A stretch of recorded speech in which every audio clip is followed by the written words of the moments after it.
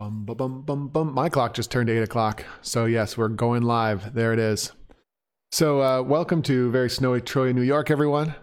Dojo U Live is happening. I have some housekeeping things to do, probably, but today I will answer the question that everyone's asking. You know, What is Dojo U Live, Andrew? You know, it's so funny you should ask that, Carl, because I just happen to have a few bullet points. So, a Dojo University membership features complete courses about every topic of bagpipe mastery you can dream of. That's actually pretty true lately. There's a couple more classes that a couple more courses that we really need to finish, but they're like in progress, and they're just kind of the icing on the cake. Like we do have a lot of great courses. We have 10 or more live classes per week from the Dojo U staff and other world-renowned bagpipe instruction. You know, I'm grouping us in that. I think we're world-renowned at this point. A private Facebook group where the best pipers in the world are mixed with you, the bagpipe learner, to give support along every step of your journey. So sign on to Facebook. There's a special Facebook group for you where, you know, we've assembled many, many, many of the world's best pipers to, like, you know, give you feedback or answers to questions or what have you. We have a daily dose program, a little daily bagpipe exercise workout you can do, which is pretty cool. We have discounts on supplies for American Dojo U members. So that's all well and good. But, Carl, we have a little problem. As people develop their bagpiping skills on our site each and every day, there's got to be little checkpoints to shoot for to keep our heads straight and not get lost in the deep hole of bagpipe knowledge. This is terrible writing. Who wrote this? I think it was me. That's where Dojo U Live comes in. Each week, we offer up a little mission to players at Dojo U, and I'll bring it up on our screen here so we can see this week's mission. Boop, boop, boop. Here we are. It says, welcome to Dojo U, Andrew. This week, learn the first and second parts of Cork Hill. Notice we're not necessarily memorizing this, right? Like, you know, you could if you want to. Certainly Cork Hill is not very hard to memorize. But you could also just put it up on a music stand. We want to get this recorded by just about this time is sort of the deadline, and submit your recording for feedback. And we have a very special way that we give feedback to recordings. What this does is it kind of simulates performance, and it really gives us a good, honest checkpoint about where we are and hopefully what improvements have been made across the course of the week. So we now have a bunch of submissions, and we've sort of curated a few of them for today's show, right? Yeah. So we should be ready to go with that, which is kind of exciting. Some housekeeping details. My right eye is really itchy. Like, I came into my office and it smells like cigarette smoke in here. What do you think? What do you think's going on with that? Were you, you know, did you get some of your French cigarette friends over here or what? Totally, man. I imported them just to drive you nuts. With that said, however, it makes my eyes itchy when I'm around cigarette smoke. So now that I've touched my eye, it's just going to keep itching. So sorry about that. But more importantly, we need a couple more signups for the Dojo U cruise. So we'll talk more about the details of the Dojo U cruise at the end of the show, but head over to cruise.dojouniversity.com if the inevitable happens and you find this show a little bit boring. Because we definitely want you. We need a couple more to achieve our goal of breaking even on this project that we do. And it's not really about profits, right? It's about trying to bring together as many dojo-minded bagpipers as possible and have some good learning experiences. Tony says the deep hole of bagpipe knowledge. Well, it's a little dramatic, right? When I said that. However, I've said it a bunch of times in the past, so you're not allowed to make fun of me for it now. The other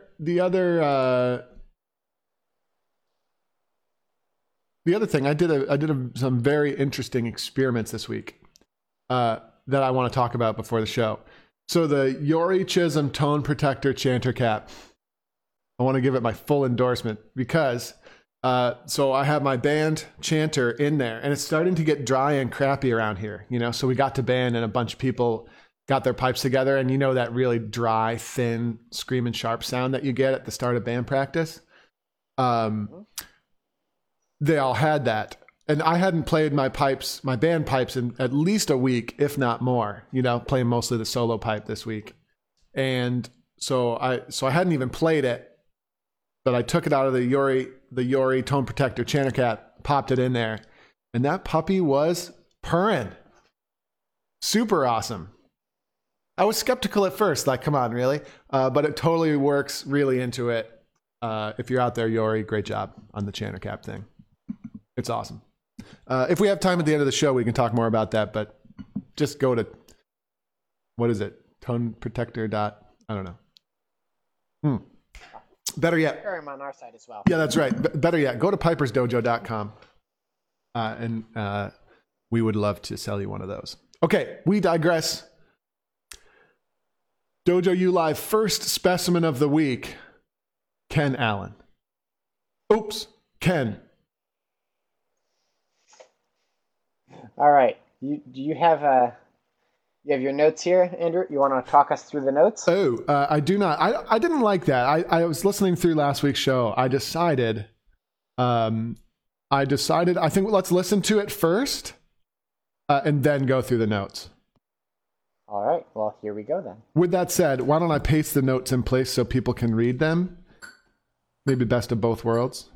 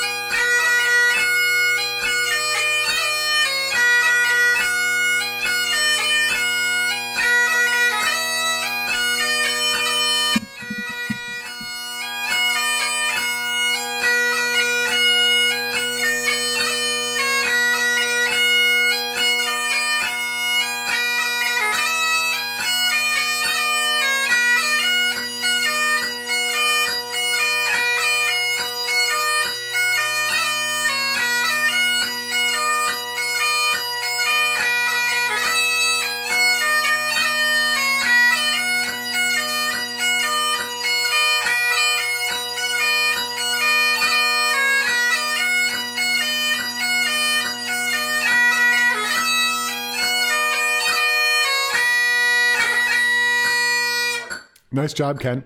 I mean, Carl, what are your general thoughts about that? My general thoughts is this is a hard tune. It is and it isn't. This week's focus, of course, we forgot to mention, was embellishment. Excellent tonal quality. And this tune is a little bit of a trap for that. I remember that because specifically I used to compete with this tune and I got nailed for this all the time. The second part is really hard to keep on the beat and not get into that sort of trap of feeling or pulsing that beat with our bagpipe. And this is not just Ken that did that, but there's many recordings this week where we hear that surge every time we get to high A because we're sort of focused on making sure it stays on the beat and maybe it's a little expressed. Forget that at least, right? Staying on the beat. And we get this surge on high A. And that makes this a difficult tune, I feel like, because we have to be super tonally stable to play that second part really, really well. So that's what I think about this tune. I think it's actually secretly a little bit hard. It's funny. We were in Nerdville a couple weeks ago, right, Carl? And this is the tune that we used. Like, all right, so let's write down every single, objective fundamental that could go wrong in a tune, right? So we were nerding out about this. It's actually a project I would love to undertake and maybe need some help with it. But like how many crossing noises are possible in this part, right? And then how many beats are there that are possible to miss? Okay, let's write those down. How many grace notes are there that are possible to screw up? And in how many different ways, and like embellishment steps and all this stuff, right? So we literally counted up all the things we could think of that could go wrong. And then what you could do is, right, you could say, what you could do that way, long story short, is you could determine a rating of how hard a tune is based on number of possible errors per second, right? And you would use like an ideal tempo, like a jig should be played at 120, right? So you could use the sort of industry standard ideal tempos for the tunes to help you determine that. And Cork Hill had whatever rating it had. It's the only tune we did to sort of like, try out the exercise. And it was however many errors per second. Maybe, Carl, maybe you could look it up at some point during a tune at some point, because we have it on a Google Doc. But I digress. The important thing is you get to the second part, right? And the number of possible errors per second skyrockets. It's like 3 times higher than the first part. Yeah, I mean, just look at it. It's the perfect example of an A major arpeggio. Yeah. Oh, yeah. A, C, E, A, which also happens to be one of the arpeggios that is most likely to have lift, drop, crossing noises. But I must say, throughout most of the recordings, that was okay. That was not the biggest problem this week. So that's kind of cool. I had a couple that weren't that great, but maybe we'll get to those. But yeah. So there you go. Anyway, over here in our notes here for Ken, good job. Scale navigation, good. Rhythmic accuracy, not really getting into a groove, and maybe I'll talk about that more in a second. A couple of grace note sync errors, embellishment, quality. It's tough in this tune because there's only a couple embellishments. So the fact that the D throws weren't great, I feel like I really went for it with the score because, it was like one of the few embellishments. So D throws not being fully controlled, so on and so forth. A bit surgy at times tonally, and overloading past the sweet spot with some grace note distortions. Tuning very nice. F still a tiny bit sharp, I think. Great job. We got to find that jig groove a little bit more. And we talked about this a lot in my classes this week as we were preparing for the recordings. And groove is such an important thing, right? And it's a hard thing to describe. I haven't figured out like the perfect verbal definition of a groove. But it's that underlying recurring rhythm that exists in all types of bagpipe light music anyway, right? And in a jig, it's really simple. It's just that 1 and a 2 and a da ba da da ba da da ba da da. It's kind of you might call it a triplet feel. Da ba da da ba da da ba da da ba da. That's kind of a jig groove, right? And that's pretty easy. We could probably all do that either with our mouths or by drumming on our tummies or something. We could probably all produce that groove before our fingers become involved, right? Now, not so easy to tap your foot to that too. It's groovy. And even though the melody is not exactly that groove, you'll notice that all parts of the melody fit on top of that groove. Like all the melody notes, everything that happens in this tune is going to fit into those grooves. You understand? Right? Like the chord, see the beat 2 of Cork Hill, right? This is not a da-ba-da rhythm like I was singing, but it's a da-da-da, right? It's missing the middle groove, but the 2 notes that are there fit the groove. And it's really important that when we play, everything still fits the groove. And then the next thing I would point out is, most of us could probably sing Cork Hill with a really nice groove as well, right? Da-ba-da-da-ba-da, here I go. You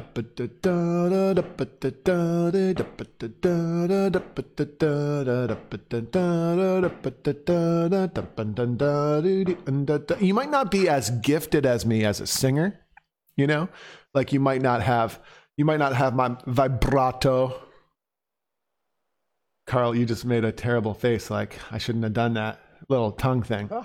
You might not have my vibrato when you sing. You might not be as good as me, but you could probably definitely hit that groove, right? And so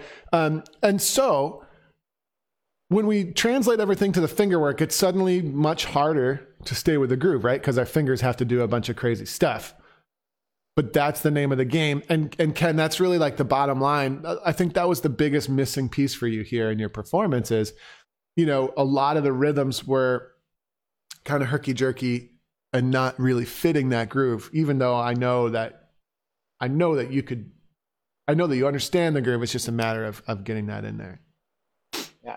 It's getting your fingers to conform to that groove and having the control to keep them consistent. And that's a challenging thing in this kind of tune. Triplets, right? It takes a lot of work to get those triplets consistent with that nice groove and be able to control everything, tempo, size of grace note, and keep it all consistent. Uh, Not easy. So that's what we're working for anyway. Uh, I don't know. I feel like Andrew, you were a tiny bit hard on the tonal quality because it was still really good despite the surging in the second part.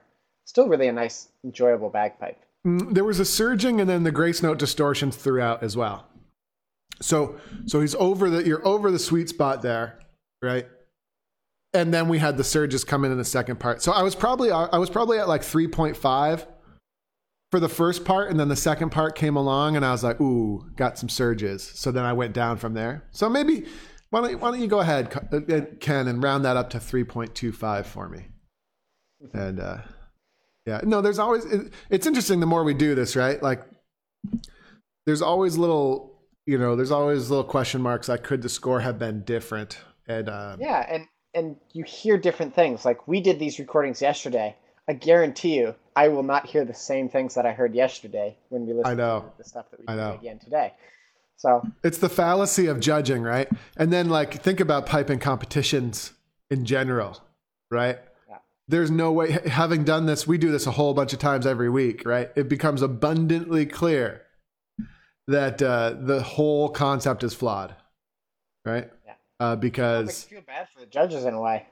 yeah, it definitely it makes you know for sure, as someone who's done like real world judging, it makes you know for sure like you're not hearing it all when you're judged. You're not hearing all of the details. You're not actually considering everything like maybe you think you are. Yeah. Interesting. Impossible. All right. Well, shall we listen to another here? I just want to say my coffee has come out really, really well today. But yes, we should. All right. Then here comes Roger.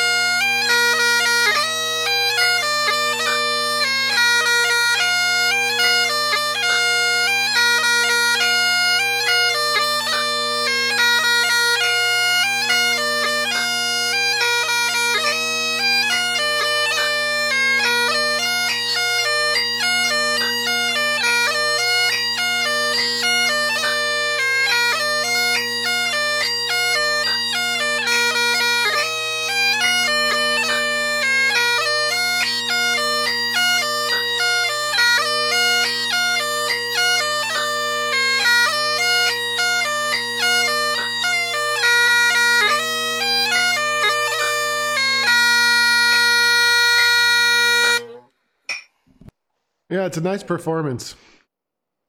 Really, I thought it was a very well-rounded performance. It hit a lot of the categories for me very well.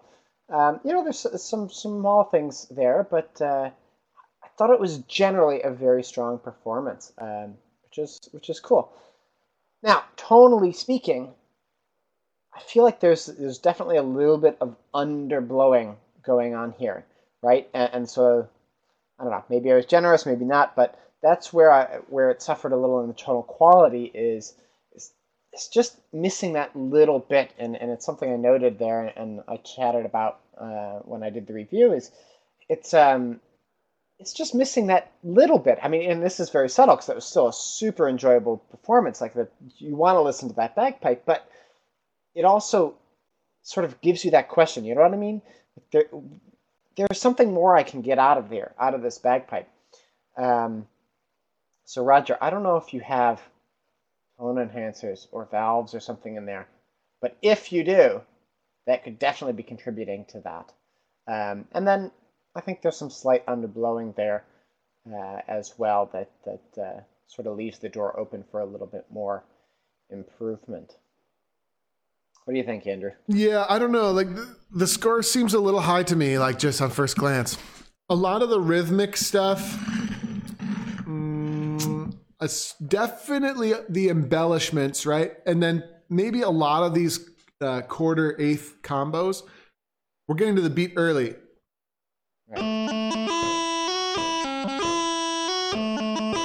And then I'm exaggerating, obviously. But then definitely all of these C doublings early to the beat. And so the groove and general accuracy to the beat is lacking slightly in whatever, but it is really, but then at the same time, it's like, you're right, it is kind of really good. And if the score of 3 is kind of like dead average, even though the beat's being rushed and stuff, it probably is slightly above average, but it looks like you're either not in a bad mood yet. No, it was actually, I think we're going to see my scores are probably a little bit higher than I don't know, than yours. We'll see. But it was consistent across all the recordings I did. So there you go. I think that's the important thing, though, in all reality, right? Like, let's say you did use this rubric to actually judge a full competition, right? As long as the creator of the scores is the same, like there's going to be some variance among scorers, probably, maybe. That's what we need. That's what we need to work on. Highland drone reads. Are those the yellow ones, Roger? Roger's on the Facebook live chat. Is that what that means? The yellow ones? I wonder. So speaking of rhythm, right? We have these great little videos that we made, and we might as well use them. Let's look a little bit more at some of the ideas behind basic rhythm and what rhythmic accuracy is really all about in this short educational video. Rhythmic accuracy reminds me of healthy eating. Everybody knows fruits and vegetables are good. Broccoli is good. Spinach and kale are good. But what percentage of the population actually eats this stuff on a day-to-day basis? Probably less than 1%, if we're being honest. Rhythmic accuracy is the same thing. We all know that when the metronome clicks, or when the pipe major taps his foot, or when you yourself tap your foot, or when the bass drummer hits the drum, or when the leading drummer hits the drum, that's where the beat is. But the percentage of pipers that hit the beat accurately on a regular basis? Less than 1%. It's a fact. I've been teaching bagpipers for a while now, and things do not look good here. And just before you are tempted to think, maybe I'm in the 1%, I think I got this, remember that I'm also grouping what I consider to be the world's best pipers into this group. And the world's best band players, too. Trust me, the odds that you are hitting the beat well are extremely slim. It's like the Hunger Games. Don't hold your breath on this one. The irony is, every bagpipe fingerwork fundamental I can think of relies on 100% accuracy to the beat. Crossing noises are often caused by our hands being mixed up about when to move. Grace note size and the synchronization of grace notes to our melody notes obviously rely on accuracy to that infinitely small instant in time that is the beat. Embellishments, of course, have to be locked into the beat in order to fit the music. Dot cuts? How can you tell how long a dotted note should be played if you don't have an exact feel for when the next beat will arrive? The bottom line, it's time to get to work and to take exact rhythmic accuracy as seriously as we can. The first step is learning to quickly, easily identify the exact thing that's supposed to be on the beat. For example, I'm going to put this music up on the screen. You point at the exact item that's supposed to go on the downbeats and upbeats before I illuminate them. Ready? Here we go.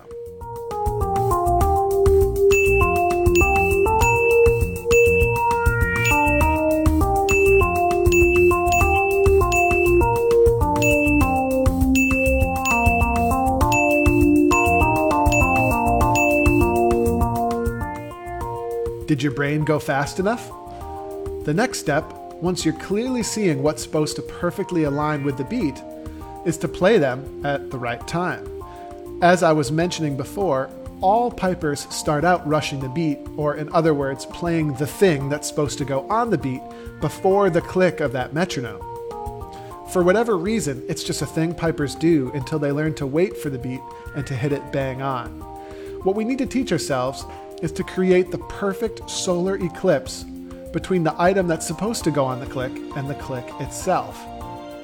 You should honestly not be able to tell the difference between the click and the thing. You should reach totality.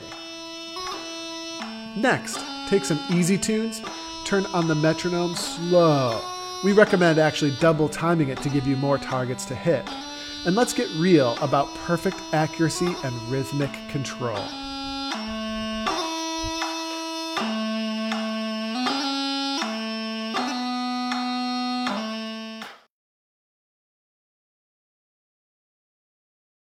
All right, I think we're back. We're back. Things are happening. And Carl, I turned you back on too, so now people can hear you again. There you go. That's a little bit about basic rhythm and just talking about the idea of rhythmic accuracy and control. It doesn't go a whole lot into groove, which I think was a big issue throughout the jig. Groove is just kind of like the next level, right? Where we're not just talking about hitting the beats accurately, but we're talking about fitting all of the rhythms of the tune into the groove, which is slightly more complex than a basic beat, I would say. But what do we got next, Carl? Have we finished with Roger? Yeah, we have. Yeah. He did a good job. So, yeah. Yeah. Yeah, Roger did a great job. So yeah, we've got Beth coming up next here. So without further ado, here we go.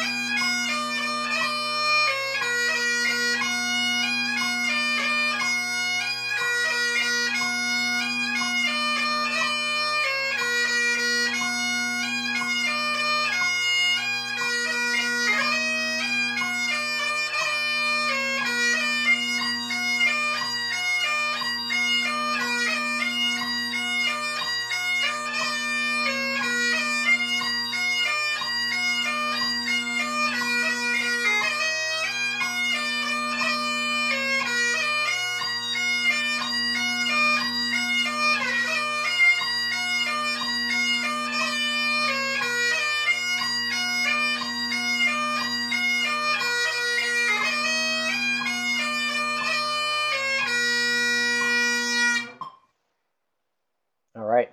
So another good. You must have been on Happy Juice. You must have been on Happy Juice for this.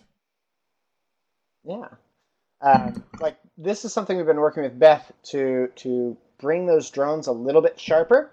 And I think Beth did that this time, right? Drones are a little bit sharp to the chanter, but we missed just one little bit there, and that was giving it that extra 5%, 3%, whatever it is, to bring that chanter then to match those drones, right? So you're well on the right track here, Beth. Maybe you went a little too far, but no, I think you just had to bring up that pressure a tiny bit to then match into those drones and really be super solid in there. But still really good. And I don't know. Andrew's going to say I was generous here on the score, but I can't get away from the fact that it was really groovy, right? It was very easy to tap our foot. So yeah, there was some slight errors there. You're occasionally ahead of the beat, D throws coming a little ahead, some strikes not coming through perfectly, a few small crossing noises, but it was groovy.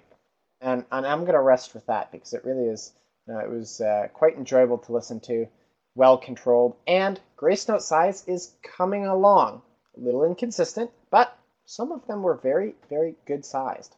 Let's listen to some of this again. So for me, the drones are not well locked, right? That's definitely an issue for me.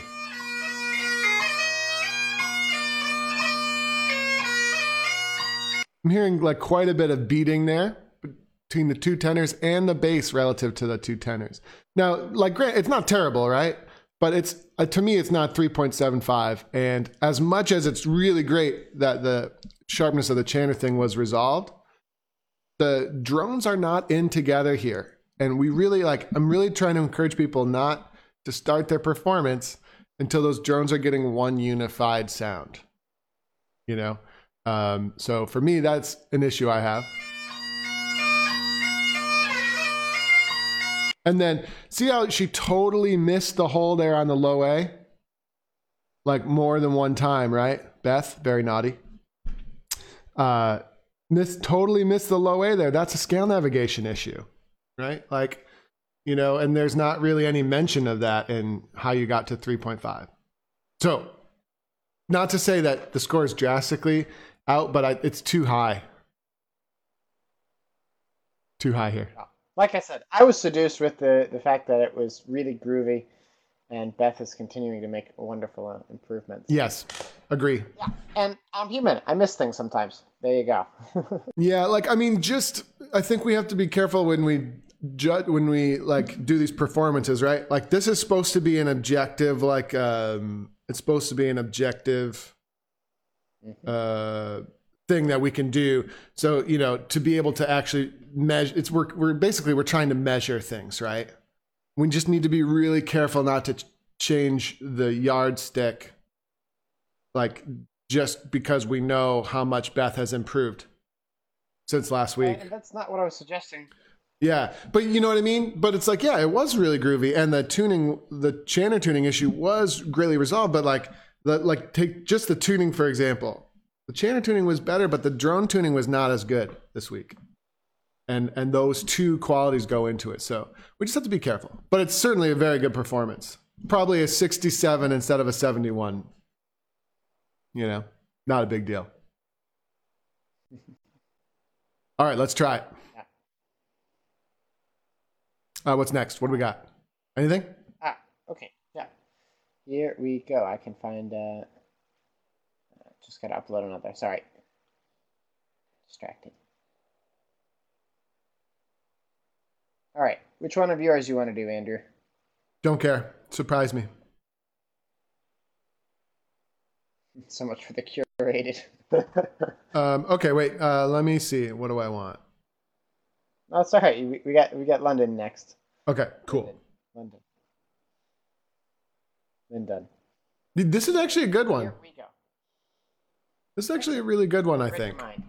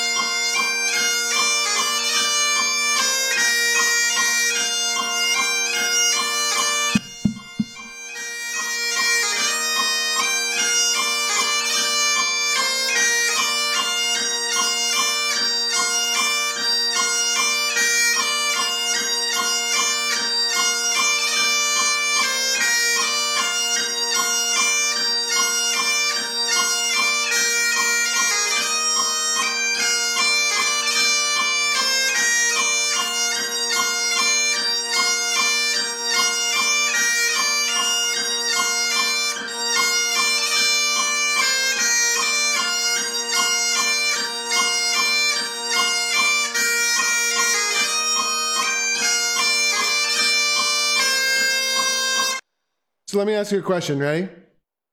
Whose was better, Beth's or Lyndon's? Well, see, it's interesting because for me, tonally, Beth's was better. And I think, tuning anyway. I think the tuning was closer in that sense. And maybe that's just, I'm just asking. As I was listening to this, is just, maybe that's a difference in my ear versus yours. Forget the rubric, though. Forget the rubric. Let's say you're judging, right? And you have to decide which score sheet to put on top of another one. Which one's better? Yeah, I think that's clear. My answer is I would have put Beth's on top just because. You would? It was the bagpipe for me. It was a better, more enjoyable thing. Now, this is not to attack Lyndon at all because it's still. That's not my point. That's not my point at all. I'm into like the process of the scoring process. So to my mind, Lyndon's was better, right? Though and I'm not talking about rubric here. I'm just talking about if I were judging this competition, if this was grade 4 senior competition, I'd have Lyndon ahead of Beth. I would. Fact. Okay. Okay. Now, let's play devil's advocate. Those two performances were extremely similar as far as their like overarching quality. But you had Beth 10 points higher than I had Lyndon. It's a problem. That's a problem I want to figure out how to solve. You know what I mean? Deb said after Beth. Wait for a computer to do this. That'll give us consistent results. Maybe. Deb said a couple points doesn't matter. And that's probably kind of a normal attitude. But like here we have a 10-point spread because Carl leaned a little bit on the happy side and I probably lean a little bit on the overcritical side. And then we have a 10-point spread on two performances that were really kind of similar. So we got to figure this out a little bit better over time. But so just to review, by the way, I thought the first part, Lyndon's first part was excellent, drastically higher than 61 or 62 points or whatever it is on there, right? Drastically better than that in the first part. Really, really nice, super tight groove, great grace notes, scale navigation, embellishments were excellent as well. Even the tuning seemed a little better in the first part, probably because the blowing was a bit steadier. Okay, and then the second part, and we know it's like on paper almost twice as difficult as the first part. So that's where we had quite a few of the crossing noises creeping in. But on second listen, maybe 2.75 is too low, a little bit too low, maybe. Rhythmic accuracy, we ended up early to all the beats and kind of ahead of the groove and a little bit rushy throughout the second part. Single grace note quality, really nice throughout. A couple little issues. Embellishment quality, really nice. Early to the beat occasionally, right? Tonal quality, great in the first part. Second part, hand-to-hand work causing many surges and dips. Tuning, very pleasant to the ear, but the drones weren't locked. And then by the end, they're definitely out, but that's because there's so much surging and dipping and the pressure is not constant in the second part. But interesting, really, really interesting to me. That's really interesting to me because it's really interesting to hear Beth and then Lyndon so close together with such drastically different scores. There you go. You know what the solution is, Andrew? You can do all of it yourself, all of the scoring, and then it'll be consistent. Yeah, but then everybody will quit their memberships. So I'd rather just have the inconsistency. It's good though. I think we need to tweak the rubric. Right now that we've done it for a while, maybe we need to go in there and tweak it so it's more clear when something should get a 3.75 or not. Well, and it's one of those things. It's sort of, I don't know. It doesn't matter to me how many times I listen to it. Sometimes I don't hear something yesterday that I hear dead obvious the next day. That I don't know how to solve. That I think is just sort of. Well, let's think about it. Reality of it, but it's kind of cool. This cerebral discussion has attracted 2 more people to join the live session on Facebook. So, welcome, guys. And that's really good. So, Lyndon, if you're out there, because that's a really good performance. Indeed, really good. Certainly compared to past performances I seem to remember from Lyndon. So, real nice job. How are we doing for time? We got about 20 minutes left. We're doing all right. This is fun. Do we want to talk about... No. About? Nope. Let's listen to the next one. Okay. This is not one of the... Just carrying on the theme from last week, this is not one of those shows, where everything is carefully thought out and everything goes well. For example... I don't even like our scoring rubric anymore. This happens when you let kids play with your scoring rubric, Andrew. We make you feel bad about it. We don't do it well enough. Yeah, that's true. All right. I mean, wait, no. You guys try really hard and gold star for effort. True. Like next week, I'm going to sit down to get ready to do all the recordings. And what am I going to think about? It's like, man, I was too good. I was too nice last week. So everyone's going to get like 2s. No, that's not, we're going to try not to do that. But anyway, here comes And I don't want it to be like that, right? I want you to feel comfortable in a safe space.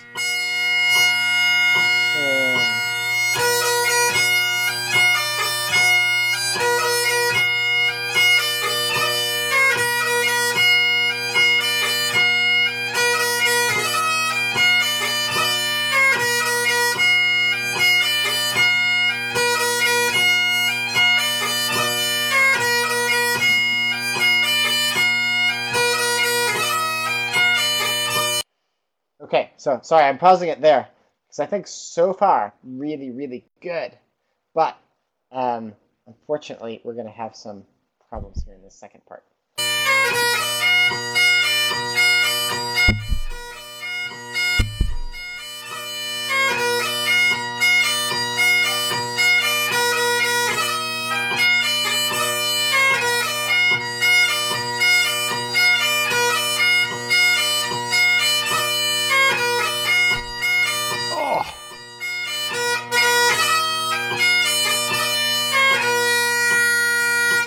Okay, before we say anything, can I say, Andra, those D throws were really, really excellent throughout, even in the second part.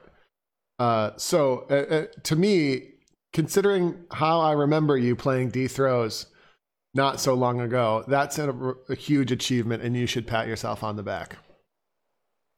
Now let's talk about what happened in the second part. Carl, take it away. Well, there was some rather large lift drop crossing noises. And I think it's just the reason I want to listen to this one is because I think it really is a perfect example of the difference between the difficulty between the first and second parts, right? And that's just clear. So, Andrew, I know in my scores I offered some suggestions here in terms of maybe how to address these crossing noises in the second part, working on those A major arpeggios.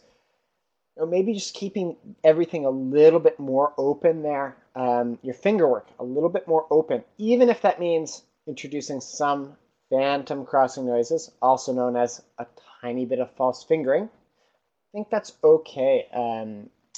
Certainly it's going to have better results, and we can work to close it down from there. But you just have to practice it. I'm willing to bet Andra doesn't sit around practicing arpeggios. Andra, is that what you do? Do you sit around practicing arpeggios like regularly for good solid periods of time every day? Not really. So there you go. Right? You should. Start with the A major one. But yeah, other than that, totally okay. We had the surging on the beat for sure. And that was a little bit evident in the first part as well. Just you're trying to get in that groove and your whole body is grooving. So try to keep at least the top half nice and stable. But other than that, drone's hiding a little bit behind the mic. I think the mic is just too right close in front of your channer. Yeah, too close to the channer. So I'd love to hear more there. That being said, they were in tune. And we heard a perfect example right at the end of where you are really working well to blow in the sweet spot, because you finished the tune, brilliant, well, the two parts, and then you heard the pressure drop significantly as you went to cut off. So that's good. You're hitting the sweet spot. And I think there's a lot of positives there in your bagpipe. Yeah. Bagpipe sound definitely 72.5 makes a lot of sense to me. For sure. So I think you nailed this one. I think this one looks good. First time recording with band reed. Interesting. It's good band reed. I like it. It's powerful. Those arpeggios, though, you have that's not optional. That's the downside, right?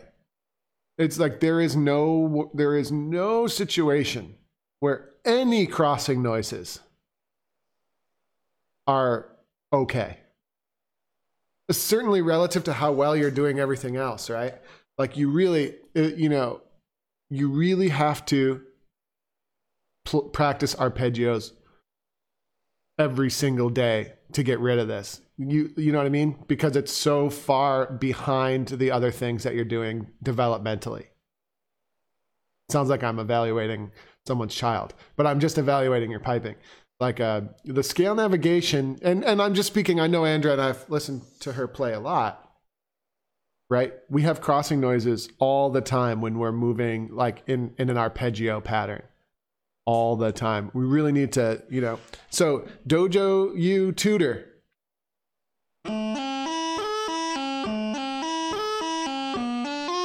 How's that exercise go? I don't remember. Oh yeah, Whoa. good one. There's Nice one there, Carl. That's what.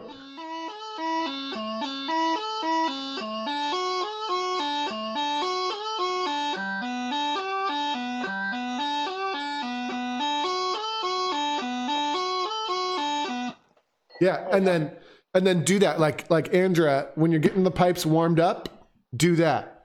When you're getting your fingers warmed up before you practice your tunes, do that. Like do that for 90 seconds.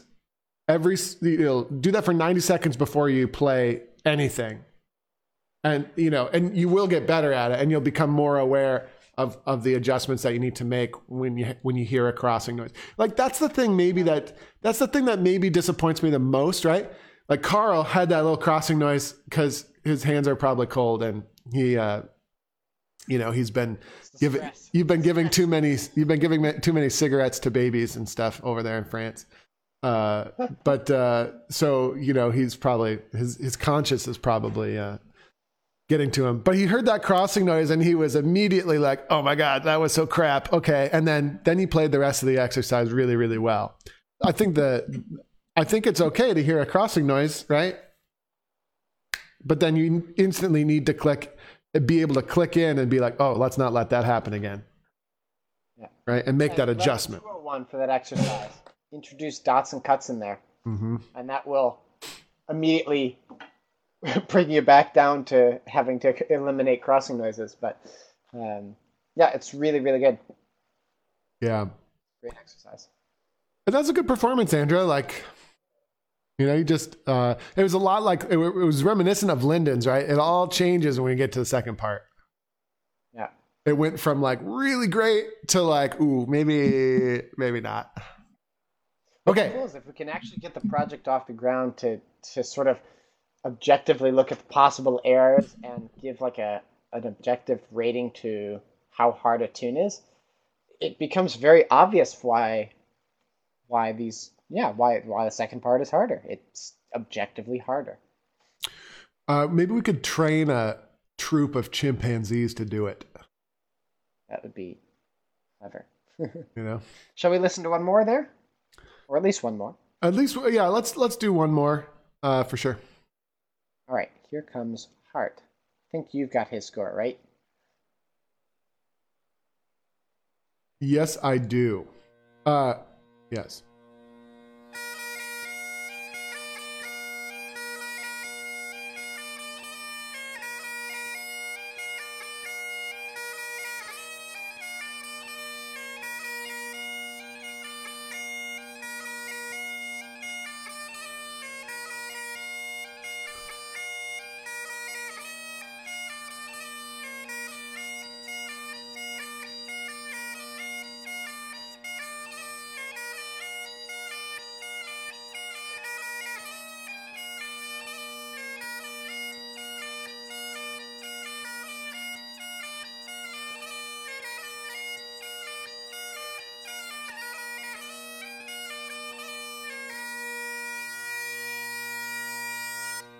So, Hart, have you played this tune before this week? That's my question for him. He's off in the Facebook chat, so you got to wait for the delay for him to hear that question. But all right, Carl, why don't you give your thoughts, and then I'll give my thoughts after. It's interesting that you asked whether he's played that before. We'll get to that, but so it's sort of like a classic performance in that sense because it starts off pretty good, and then we get a little bit of added mistakes throughout each time we go through a part. So maybe a little nervousness or something in there. But it started out pretty good groove, but by the time we got to the end of that second part, there was a ton of rushing. Obviously, we also have some crossing noise errors here as well that need to be addressed. Hart says he has... talked about those enough. Art said he did play this tune pre-dojo, just as an update. Interesting. Yeah, I don't know. I feel like and I think this is probably why you asked, Andrew, is what we heard in here is a little bit of that competition pressure that has leaked over into this that's sort of the way that we change things when we learn it for competition sometimes, and we have leftover habits like rushing at the end of the part or a phrase. I feel like that can be a negative consequence of some people who compete. Compete. Les competite. Yeah. So for me, the biggest takeaway is just there's not nearly enough attention to detail here. And so like, and so I just try to look at some of the stuff, like many large crossing noises, particularly in the second part. Like there are probably as many note changes in what was just played here with crossing noises than without, like probably. And so needless to say, like, unfortunately leads to a very small score. I think if you played this slower, more carefully, with a lot of attention to detail, I am sure, I've heard you play really, really well. I'm sure you could do this well. The reason I asked if you'd played it before is it kind of sounds like, this performance kind of sounds to me like, oh yeah, I know this one. Let's do this. Where, maybe maybe the approach needed to be, let's redo this with all the new things that I've learned. That maybe would have been a better approach. Slower, building it up, getting all the grace notes in the right place. Rhythmic accuracy. Actually, I thought this was one of the better parts of the performance, is that I was kind of able to tap my foot a little bit and get into it and nod my head, and I could definitely feel the jig vibe happening. So that's a win, right? Like, I think that's okay. Still, I'd like to hear a metronome so we can really like dig in deep. What was in there? Oh, I thought that was his foot. It doesn't matter. Oh, maybe. Single grace note quality. The quality of the grace notes is okay, but you're playing the wrong grace notes and leaving a whole bunch of grace notes out and just not really playing the correct stuff in the right place.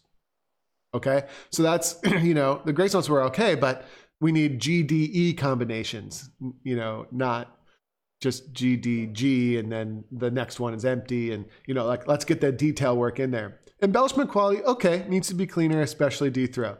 Tonal quality, not too bad.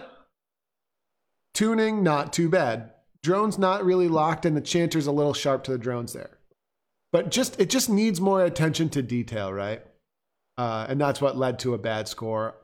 And I'm sure that, I'm pretty confident that you'll play parts 3 and 4 a lot better, just with that kind of orientation that was offered by,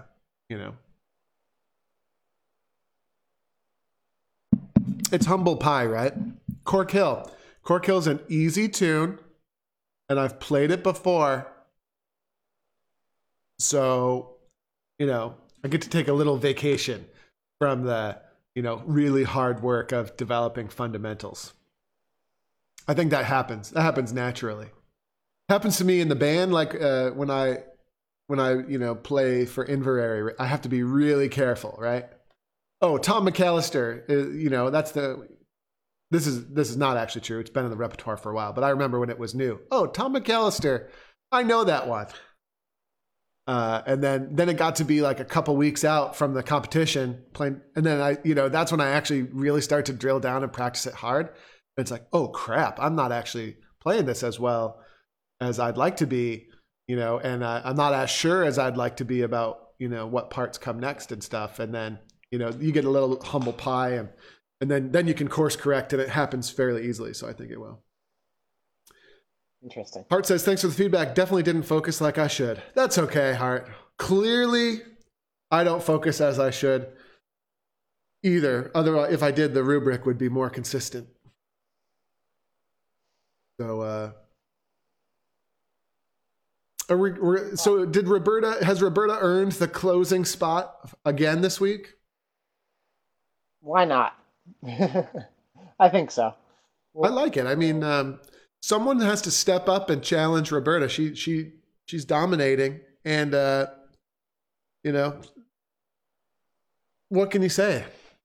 It's like she's like the best player on the basketball team. You know, it's like you want the ball in her hands if you're down 1 point and there's 30 seconds left to go.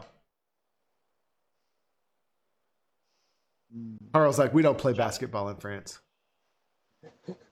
I don't play sports at all, ever. But here we go.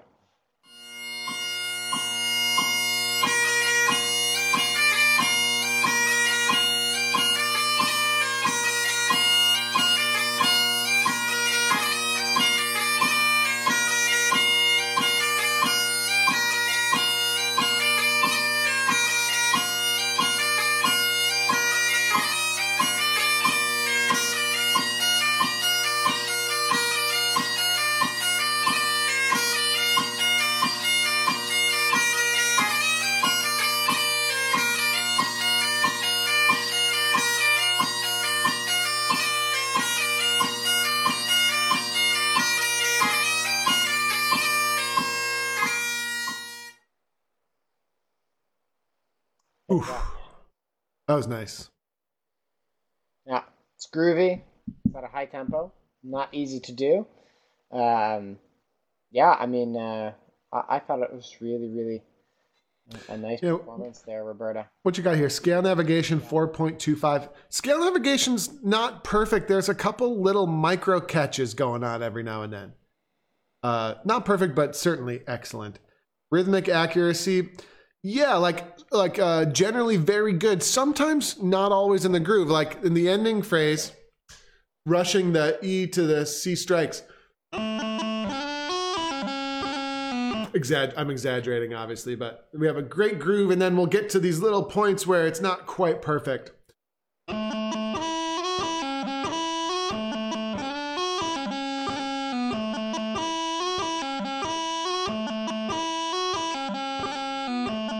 So we kind of want to spread those out across the beat and play them a little bit more dead even at times, but real nice. I like it. It's really good. Tonal quality. To me, tonal quality is still probably higher than that, even though I agree that underblowing in the second part for sure. And so we hear some of those crows on high A and stuff because it's not quite fully blown. It's probably just 1% too low.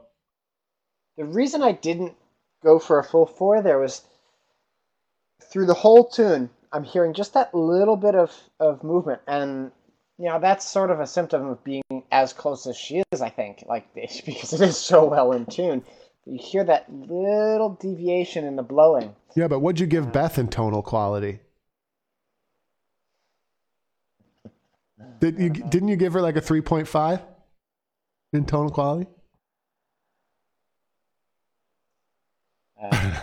I'm doing something you can't do, right? Which is to demand you justify two things that are completely unrelated. So yeah, I give her a 3.5. You did? Yeah. So Roberta's tonal quality was only 0.25 greater. So this isn't about you, Carl. This is about my rubric. I'm criticizing myself here. It's not, you know what I mean? It seems like I try to make it feel like I'm criticizing you, but really I'm criticizing myself. I'm trying to pass off some of the humiliation, trying to pass it off. So there it is. Well, I'm not anyway. Yeah, I don't think it needs to be perfect, but yeah, we need to. It's going to be known as the Beth Linden paradox. We have to solve the Beth Linden paradox, which is two performances that are probably pretty much the same that get 10 points different. We got to try and figure that out. Yeah. So, good show today, guys. Cork Hill, an easy tune. It's always good when you have an easy tune. That's me being. Keep up the good submissions. Let's get lots more for the third and fourth parts.